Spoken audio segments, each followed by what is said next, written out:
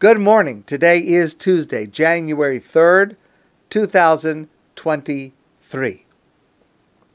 Today is the 9th day of the Jewish month of Teves, Asara B'Teves. It is a fast day. Today is unique among all of the fast days in the Jewish calendar because there is no clear reason why it is selected as a public fast day for all Jews every single year. There are several events either on or near this date, and we've discussed them before, but none of them by themselves in an obvious way rises to the level of a clear reason for a fast day like Yom Kippur. We understand why the 10th of Tishrei is Yom Kippur. Tisha B'Av, the 9th of Av, we understand what happened on that day was momentous. And even the other fast days, 17th of Tammuz, we know what happened. It led to the destruction. Tzom Gedalia, we know what happened and for what reason the fast was established, because Gedalia was assassinated. Even Tainus Esser, which is a little bit complicated, but at least we know what it's about. We know for what event it was established. But the 10th of Teves today, even if we consider the list of events that happened all on different years in different eras of Jewish history, there is no obvious connection or theme between them that would seem to indicate why this day is proclaimed as a fast day. We have offered suggestions in the past, but it would require analysis and commentary. It's not obvious. The only one that's not obvious. This day is also unique among the other fast days of the Jewish calendar in that it has added an additional layer of significance and a way to observe it in modern times. In the early days of the State of Israel, Chief Rabbi Yitzchak Halevi Herzog and Chief Rabbi Ben Zion Uziel, the Ashkenazi Sephardi chief rabbis, respectively, they established the 10th of Teves. Again, in modern times, they established it as the general day of Kaddish and Yahrzeit for those victims of the Holocaust whose dates of death are not known. One of the very tragic aspects of the Holocaust is that for many people who died in the Holocaust, there is no grave to visit. And there is no known day for remembering them, for observing their Yahrzeit, because so many people were murdered in ways in which there were no survivors. It was simply not known.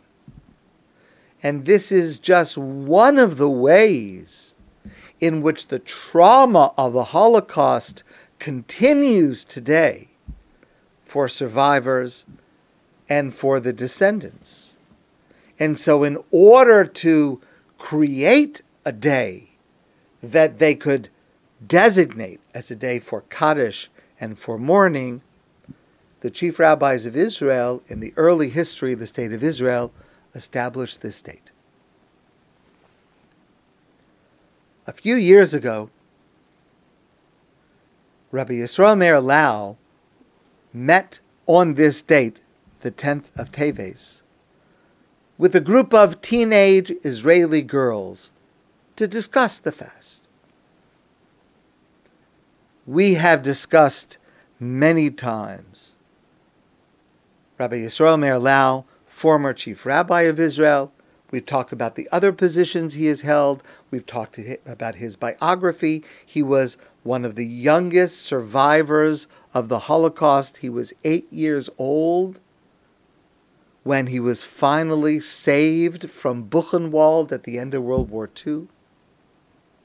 So he explained to these young women that this date has been established as the day of General Kaddish, for those who do not know, a yahrzeit for those who passed away in the Holocaust, those whose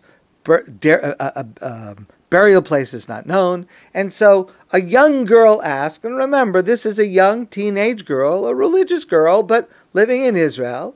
She asked a question which, from her point of view, is very obvious. How could such a thing be? How could it be that people die and we don't know what day they died? How could it be that people died? We don't know what they're buried. You go to the cemetery, you see the matzeva, you see the monument, you know when they died, you know where they're buried. In our current experience, this doesn't happen. Yes, rarely, once in a while, God forbid the World Trade Center, God forbid some other kind of a traumatic event. But in general, it's unheard of not to know when a person passed away, not to know when a person's yahrzeit is, not to know where they're buried. It's not inside our experience. It's a very logical question. And Rabbi Yisrael Meir Lau explained to them that this is what happened to millions of Jews during the Holocaust. Because of the way in which it happened, because of the comprehensive nature of what happened, because of the horror and the terror, there are many who perished whose dates of death are not known and whose burial place is not known. For many, there are no graves for them. There are individuals, there are even entire families, entire communities who were completely wiped out with no survivors, no witnesses, and for whom no memory remains. I've shared this in the past. Even today, we are learning more and more about the Holocaust that we never knew before, even today, all these years later. And so this date of the 10th of Teves was expanded especially for these holy martyrs, to observe yahrzeit for them, to learn Torah in their memory, and to say Kaddish. Later in this conversation that Rabbi Lau was having with these young women, the situation took a somewhat different turn. We know that it is a practice going back earlier in our history when a Jew is about to pass away. It is a merit. Near the end of a person's life, a Jew should say the word Shema Yisrael. Shema Yisrael, Hashem Elokeinu, Hashem Echad. Our belief in one God as the summation of our entire lives. And many, many Jews over the centuries, over the millennia, have gone to their deaths saying the words, Shema Yisrael, Hashem Elokeinu, Hashem Echad. Rabbi Yisrael Meir Lau, as a boy, faced death many times. And so one of the girls said to him, did it ever happen to you that you said Shema Yisrael during the Holocaust, where you thought that your life was going to be over and you prepared for the end of your life and you said Shema Yisrael? Now please listen to this answer.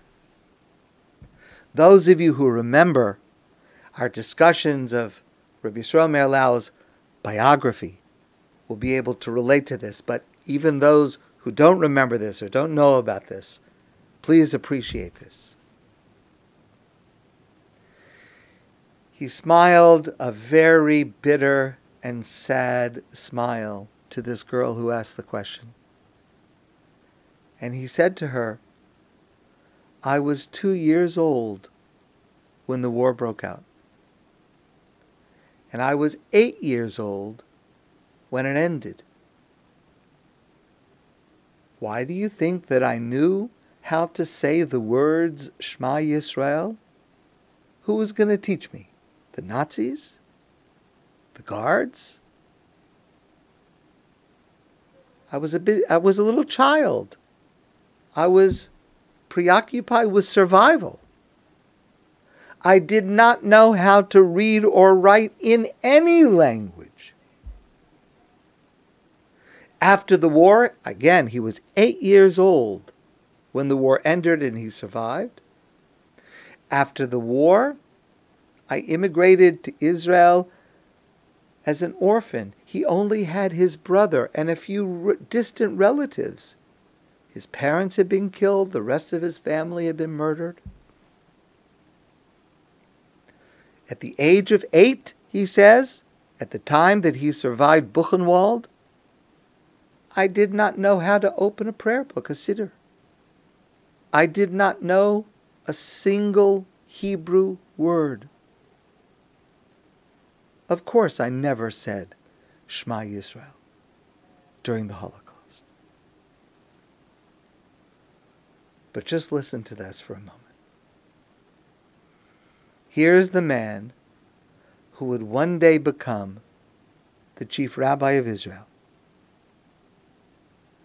and who I certainly consider, many of us consider, one of the outstanding spokespeople of Torah Judaism to the entire world. Look how it is possible to rise and to build oneself and to recreate oneself out of the ruins, even of the Holocaust. And then another girl asked him, well, what gave you the strength to be able to do all that?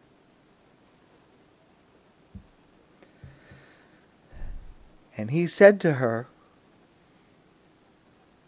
I was motivated by the terrible destruction of our people,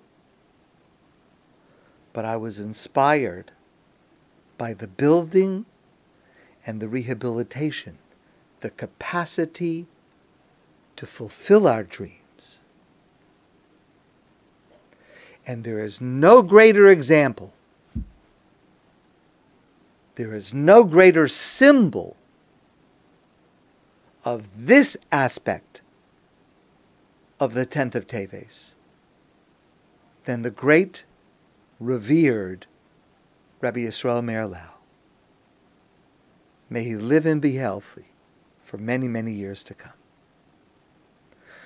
My friends, I want to wish you an easy fast and a meaningful day, and I look forward to seeing you soon in person.